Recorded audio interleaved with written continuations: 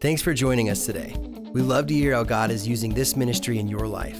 So we encourage you to share your story with us at info@fellowshipgj.com. Also, if God is using this ministry to impact you, we want to encourage you to partner with us financially. You can do that online at fellowshipgj.com and pick the giving option that works best for you.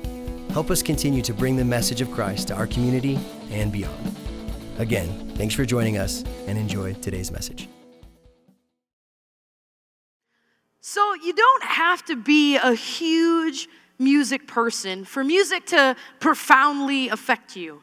Sometimes it'll just take a note or a lyric and all of a sudden you're transported back to another era in your life where memories just kind of flood you. And for me, I remember growing up, and I'm not a huge music person, but we would go to school dances and we would do all this stuff. And there was a particular song that was always played during my adolescence, and it's this song. See if you recognize it. So that song took on a whole new level of crazy, although I don't know if it would top that. When my 8th grade Spanish teacher decided that she was going to have us all translate the lyrics of that song into Spanish, and then work up a rap as a class, and then she was going to videotape us with like an ancient, huge, ginormous camcorder. Thank God it was in the era before YouTube, because it was awkward, it was so uncomfortable, but crazy thing, apparently that was a thing, because I Googled Spanish class translation of Ice Ice Baby, and all kinds of videos came up. How could that possibly be a thing? If you're really bored, check it out. Thank goodness my class isn't actually there. But remember, a song can take you to a particular song can take you back to a moment. And maybe for you, a certain song brings you back to the summer you spent as a lifeguard. Or maybe a particular song reminds you of falling in love. Or maybe a song takes you back to your midlife crisis where you're cruising in the convertible with the top down and the radio blaring. And just in a moment, you're somewhere different, experiencing something different. And music has that effect on us. But Christian music, worship music, even more so. Because sometimes when we experience a song where God profoundly affected us, then all of a sudden that song reminds us forever of that moment with God and how He touched us and how He changed our lives. Now, there's a particular old chorus or old hymn, I'm not even sure what it is, that really affected me. I remember this song as a kid. Now, I was told that I'm not appropriately musical, so Julie's going to sing it for us, and if you know it, sing along. The song is timeless. Just a few weeks ago or months ago now, my sons were walking around the house singing it. And I don't even know really where they learned it. We didn't teach it to them, but the words meant something to them. Take a look at their version. So cute. Apparently, they're appropriately musical.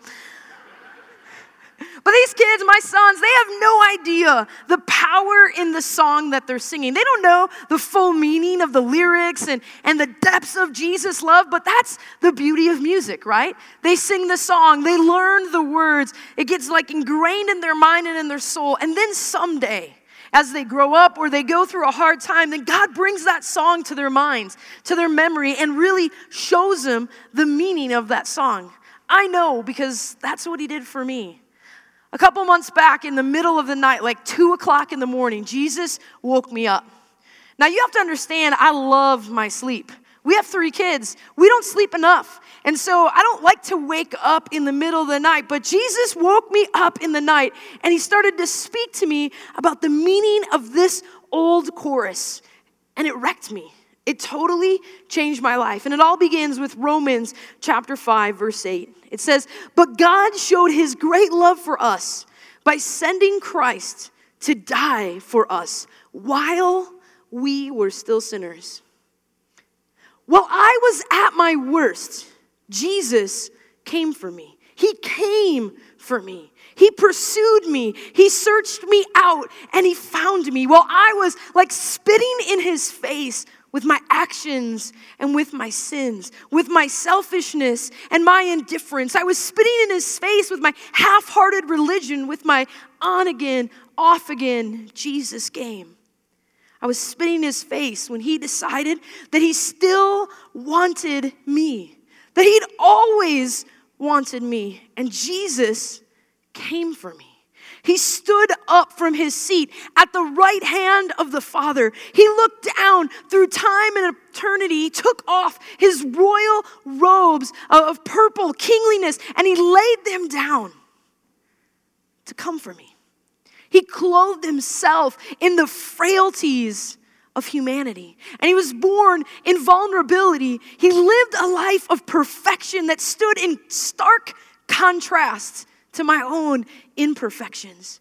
And he set all of heaven aside. He astounded all of heaven when he did it, when Jesus came for me. And all the while, I wallowed in the stink of my own sin, and he had his eye on me. All the while, I prostituted myself out to a million lesser causes. I threw myself at comforts that did not comfort and loves that did not love me back. And he had his gaze fixed on me. He treasured me while I treated him with contempt and familiarity. Jesus came for me. And oh, how they punished him for coming. They mocked and they jeered and they rolled their eyes. They screamed and they blasphemed and they hated. They lied and they falsely accused him of so many things, all because he came for me. They whipped and beat and scourged his back, and his flesh hung like ribbons as he carried the cross publicly. The punishment that was meant for me, he spilt his blood to satisfy the debt I owed. My Jesus came for me. And he scooped me out of the dirt I wallowed in, and he washed me clean, and he dressed me in the purest of purest whites. Though I deserve none of this, Jesus came for me. And when we grasp that Jesus loved us first, and Jesus loves us best, and Jesus loves us still, when we grasp how truly and deeply and completely and freely and unconditionally he really loves us, and how nothing that we do or say or think or are or aren't can change or lessen or take away his love, when we grasp that we can't earn it, we can't deserve it, even if we are perfect from now until the end of eternity, that all we can do is just receive it and be truly changed by it. When we begin to understand the depths and the width of the love of God, we are drawn deeper and deeper into that love. Jesus' love is like the quicksand that I never want to escape, that draws me in. The deeper I go, the deeper I want to go. Oh, how I love Jesus. Oh, how I love Jesus. Oh, how I love Jesus, because he first loved me. Ephesians chapter 3 says this, and may you have the power to understand, as all God's people should, how wide, how long, how high, and how deep his love is. And may you experience the love of Christ, though it is too great to understand fully. Then you will be made complete with all the fullness of life and power that comes from God. You see, this Sunday morning thing, this isn't an obligation. It's not blind obedience. It's not religion. It's not a desire for power or a hope for reputation or like a need to be noticed. This gathering is all about love. All about a real love from God that reached out to us. Matthew chapter 13 in the Bible, Jesus is teaching, and he's trying to get his followers to understand the kingdom of heaven. And in essence, who God really is and how he really loves. And so throughout Matthew 13, he tells a series of parables. And each parable starts with this phrasing. It says, the kingdom of heaven is like a. And in verse 44, he tells what we know to be the shortest parable in the entire Bible. It's just one verse. I'm going to read it to you this morning. It says, the kingdom of heaven is like a treasure that a man discovered hidden in a field. In his excitement, he hit it again. And he sold everything he owned to get enough money to buy the field. Now, if you've been in church for any period of time, or you've ever been to like a youth camp, you've heard a youth pastor get up and give the traditional interpretation of this text. And they get up and they say something like, guys, you got to find the kingdom of God. And when you do, you give up everything, like soccer and popularity, and you just give it all up and you pursue God. That's what we say. That's what many people have said for years is the meaning of Matthew 13:44. They make it seem like the treasure is the kingdom of God or God itself. And that we're the man and we're searching for some purpose or meaning in life, and then we find God and we forsake everything to show God or to gain God or to gain the kingdom of heaven, right? Many people have heard and taught that interpretation, and this morning I'd like to present to you that I think that is wrong. I don't think that's the correct interpretation of Matthew 13:44. No disrespect.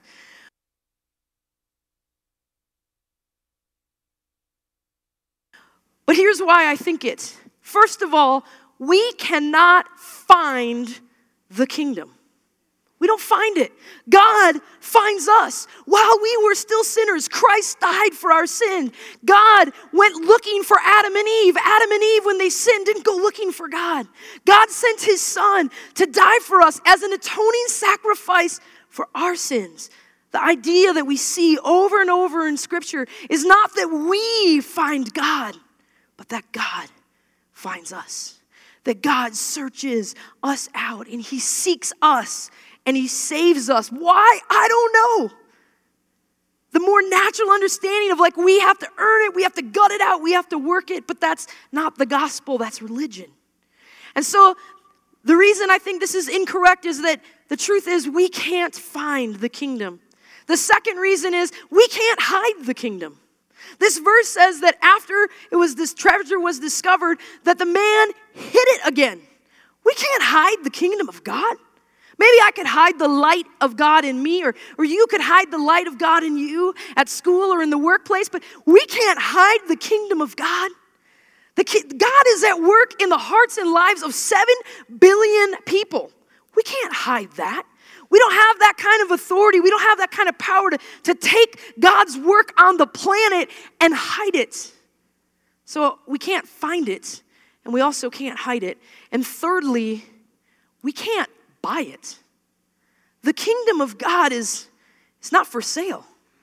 We can't gather together enough money or effort or good deeds or anything like that to gain the kingdom. God does not put his kingdom up for sale. And even if he did, not one of us in this room would be able to ever afford the kingdom. God doesn't take money. God doesn't take bribes. God doesn't even take good works to gain the kingdom. Nothing we can do can afford us the kingdom. And for those reasons, I think the traditional interpretation of this one sentence parable are incorrect. So let me tell you what I think the parable really means. I think that the man is Jesus, because the Word became flesh, right? God became man in the person of Jesus Christ.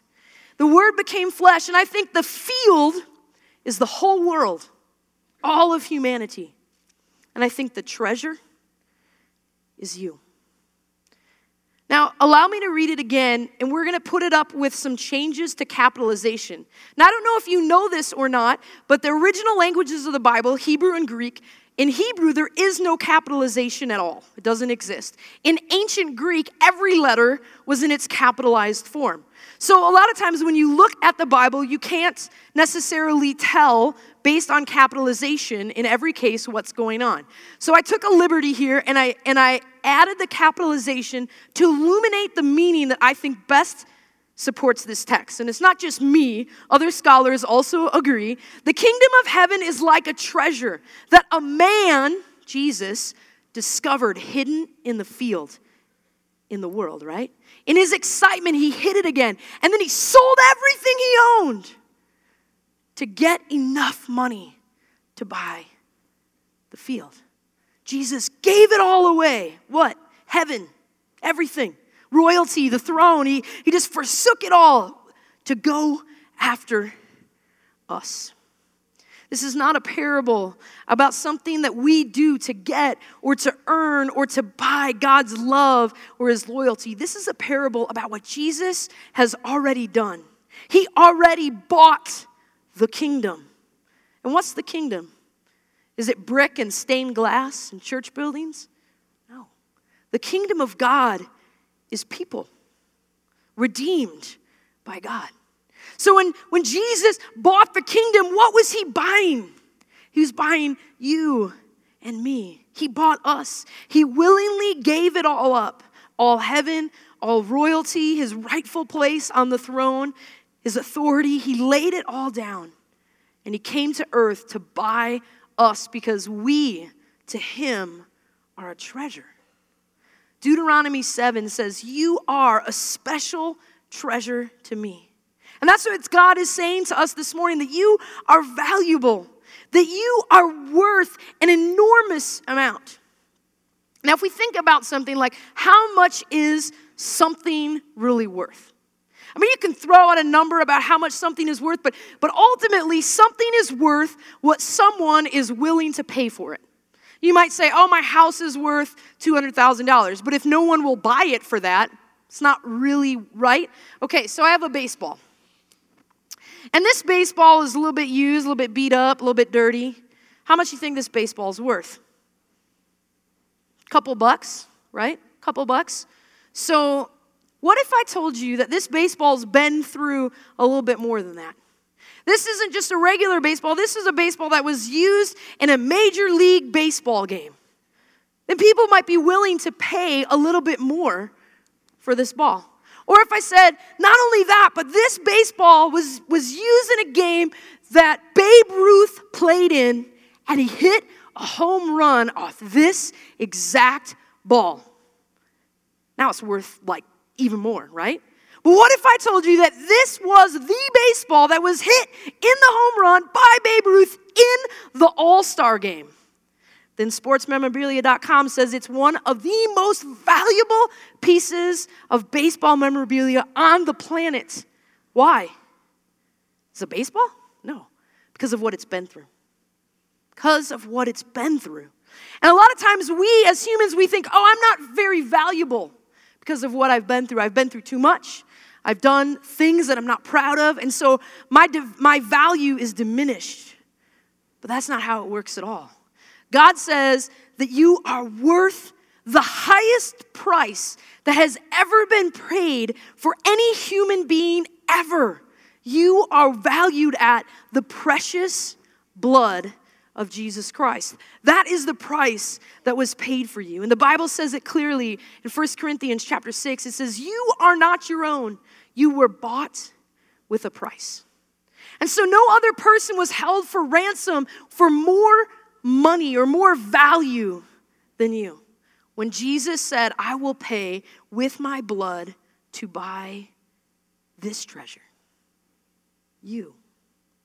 And so when we look at what Jesus did, that Jesus laid it all out and he laid it all down. John 15:13 says, greater love has no man than this, that he laid down his life for his friends. The ushers are coming around right now and they're starting to distribute the elements of communion. And when they come to your row, simply take one of each item. If you're seated by your small child, just make an individual decision as to whether or not your child is old enough to understand the spiritual, symbolic significance that this is communion and not like a mid-church snack. And that's kind of a mom and dad thing, but once you have your elements, just hold on to those and keep on listening to the sermon. We're going to come back to those at the ends and partake of communion all together. Greater love has no man than this, that he laid down his life for his friends. And when Jesus came for us with this type of love, with this type of extravagant, sloppy, passionate, that I don't care who sees or who knows that I'm in love type of love, that Jesus loved us first with, then automatically it like solicits a response. Like we receive Jesus' love in us in that fashion. And then we have to have this reciprocating response, like a reflex response. Because he loved me, I love. Because Jesus loved me with this sloppy, extravagant, real, complete, whole kind of love, then I love in this same manner. 1 John chapter 4 says, we love because he loved us first. Right? That's where the song comes from. We love. Who do we love? God? Yes. Each other? Yes. Our spouse? Yes. Our children? Yes. Our coworkers? Yes. Our enemies? Yes. The whole world? Yes. We love because he loved us first. Because Jesus invented love and he created love and he showed us what love really is, and then he lavished it upon us. We love because he loved. We know what love is. We can love our spouse because Jesus demonstrated love. We can love our children because Jesus demonstrated for us love. We can love our enemies because Jesus demonstrated for us love. And when Jesus' sloppy, extravagant love is poured out unashamed, then it creates this reciprocal response. I love you too. I love you too, Jesus, like from the depths of my heart. I love you because you loved me when I was forgettable. You loved me when I was unknown. You loved me when I was ordinary, when I was a giant mess. You loved me. You came for me. And because you came for me, I will go for you. That's the reflex response. He loves us, so now we love others. He came for us, so now we go for him. That's the trade. That's the reflex response. That God gave us love, and so now we give love to others. And this love makes me want to worship. Not forces me to sing songs, but makes me want to worship. And this love makes me want to serve other people. Not forces me to do religious obligation, but makes me want to share the love with other people through serving. This love makes me want to give, not forced to give, but want to give because of love. Love becomes the central motivator of everything we do. It makes me want to reprioritize our whole family schedule and evaluate the kids' sports and say, you know what? Having them at practice and having them at every single game isn't as valuable as having them learn the love of God. Because he loved me, he centered his life around me. I'm going to center our family life around him. And everything else that we thought mattered and everything else we thought we loved and needed becomes like garbage in comparison to knowing Christ Jesus and his love for us. Philippians chapter 3 says this, I once thought these things were valuable, but I now consider them worthless because of what Christ has done. Yes, everything else is worthless when compared with the infinite knowledge of knowing Christ Jesus, my Lord. For his sake, I have discarded everything else, counting it all as garbage so that I could gain Christ and become one with him. And if Jesus isn't soliciting this type of response from you, this type of reflex, then I submit respectfully that maybe you don't really know his love. Because once you taste his love, you can't help it. Once you taste the real depths, not the religious, not the surface, but once you taste the fullness of his love, you can't help but love him back. You can't help but love others on his behalf. You can't help but go because he came. And so if that's not happening, that exchange of his love, motivating your love isn't happening, then something is missing. And I challenge you to press deeper into Jesus. Press deeper into his love because something bigger is available to you. You can experience something more from him. Oh, how I love Jesus. Oh, how I love Jesus. How I love Jesus because I'm so great or religious or spiritual, but because he first loved me. Jesus is so good, so rich, so fulfilling. And like an addict, I gladly give up everything else to just have one more ounce, just one more minute in his presence, in his love. By now, the communion elements have reached you, and you hold in your hand a symbol of the bread and a symbol of Christ's blood, the wine, the grape juice. I want to take you back in the scriptures to 1 Corinthians chapter 11, where it says, on the night he was betrayed, the Lord Jesus took a loaf of bread. And he said to his disciples, this is my body, broken for you.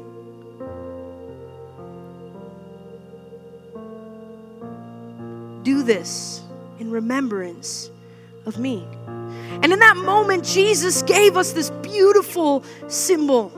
And he said, every time you eat this bread and every time you drink this cup, you're announcing my coming. You're announcing what I did. You're announcing that I came for you. Every time you eat this bread and you drink this cup, you're announcing this until I come again. And he said, do this in remembrance of me. And so we hold in our hand the bread, the symbol of Jesus coming. And maybe you're here this morning and you said in your heart, like, what? That's what Jesus is? That's who Jesus is? That's what Jesus has done for me? And right now, I can't think of a more beautiful moment than holding the symbol of the body of Jesus than to ask you, if this is the first time you're realizing who Jesus is, this is a perfect time to ask him to be the Lord, the leader of your life from this moment forward. So as you're holding this bread, if you recognize, I don't have a relationship with God through Jesus like what you talked about this morning, then I would invite you to pray a simple prayer in your heart like this. It's the simplest prayer. It costs everything. It's free, but it costs everything. It changes everything. And it goes like this. It goes, dear Jesus, I recognize I'm a sinner, that I'm a mess without you, and I'm sorry for those mistakes in my life. I turn away from my sins, from my patterns, from the way I used to live, and I turn to you. You're my Lord, you're my leader, you're my master from this moment forward. I believe you, Jesus, died on the cross and you rose again. And I want to follow you for the rest of my life. In Jesus' name, amen. Before we take the bread, the next thing the scripture lets us know that we should do is we should be introspective. We should evaluate ourselves. And so as you're searching your own heart in these moments right before we partake of the bread, you ask yourself some questions like, God, is there anything in between you and me that we haven't talked about? Maybe it's the way you talk to your family on the way out the door to church this morning. Maybe it's a larger habit that you haven't been able to break that you can talk to him about right now. Maybe it's an attitude. Just in the privacy of your heart, don't let anything be unconfessed, anything out of whack between you and God in this moment.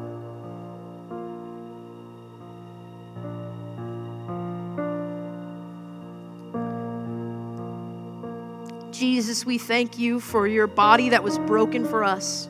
We thank you that you came, that you willingly put yourself in the position to die on the cross for our sins. We receive your forgiveness. We thank you for it.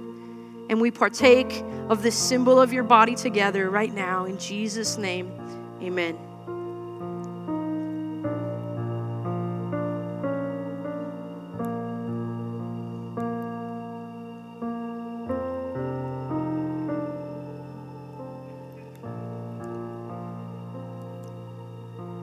In the same chapter in 1 Corinthians 11, Jesus then took the cup, and he called it the cup of the new covenant. The old covenant was the old way of doing things before Jesus was to die. And the old covenant was religion. The old covenant was working and earning God's favor by acting perfect or offering sacrifice after sacrifice after sacrifice when you did mess up. And Jesus took the cup and he said, this is the cup of the new covenant. It means a new way of living and interacting with God. This is the cup of the new covenant, a covenant of grace and mercy and love and passion. He said, this is the cup of the new covenant, and it's symbolic of the blood of Jesus that was spilt. Jesus, you see, he allowed his body to be broken, but he also allowed his blood to spill out. And the Bible says, without the shedding of blood, there is no remission or forgiveness of sins. So Jesus allowed his blood to be spilt, to be poured out on the ground for us. And one of the beautiful truths about the blood of Jesus is it offers us healing. And maybe you're here this morning and you need healing. Maybe you need healing in your body. Maybe your back is hurting. Maybe you have horrific migraines.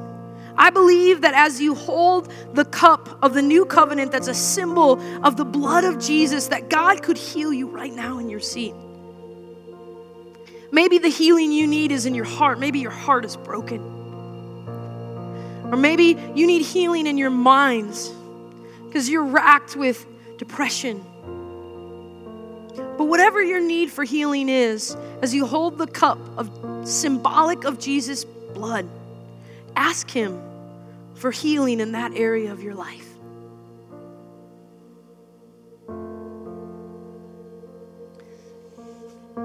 Jesus, you didn't have to. You didn't have to shed your blood. You didn't have to allow yourself, the King of glory, to be crucified on a cross. That punishment was meant for us. We were the guilty ones, but Jesus, you took our place.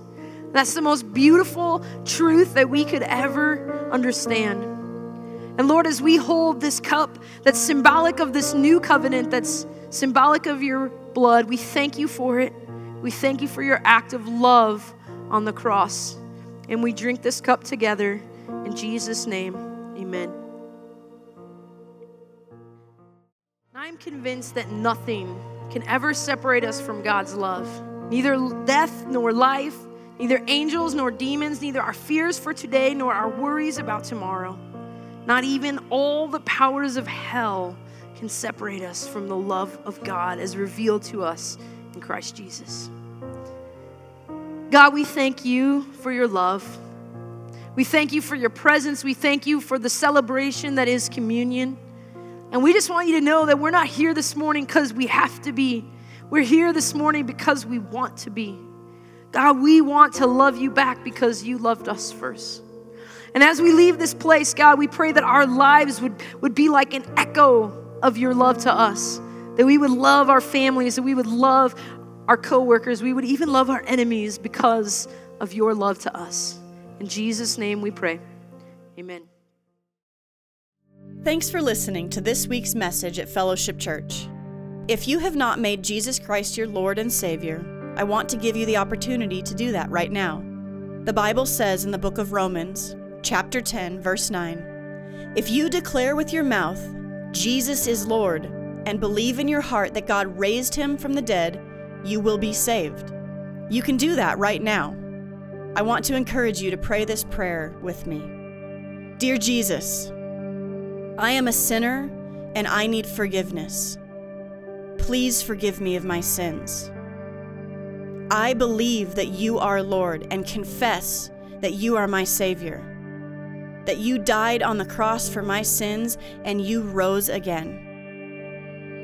And God, I thank you for that. I ask you to be my Savior, to guide my life, and to give me a home forever in heaven with you. And God, I ask you this in the name of your Son, Jesus Christ. Amen. If you just prayed this prayer for the first time, or if you need additional prayer, we would love to hear from you. you can contact us at 970-245-PRAY or at prayer@fellowshipgj.com. Thanks again, and we hope to see you next week.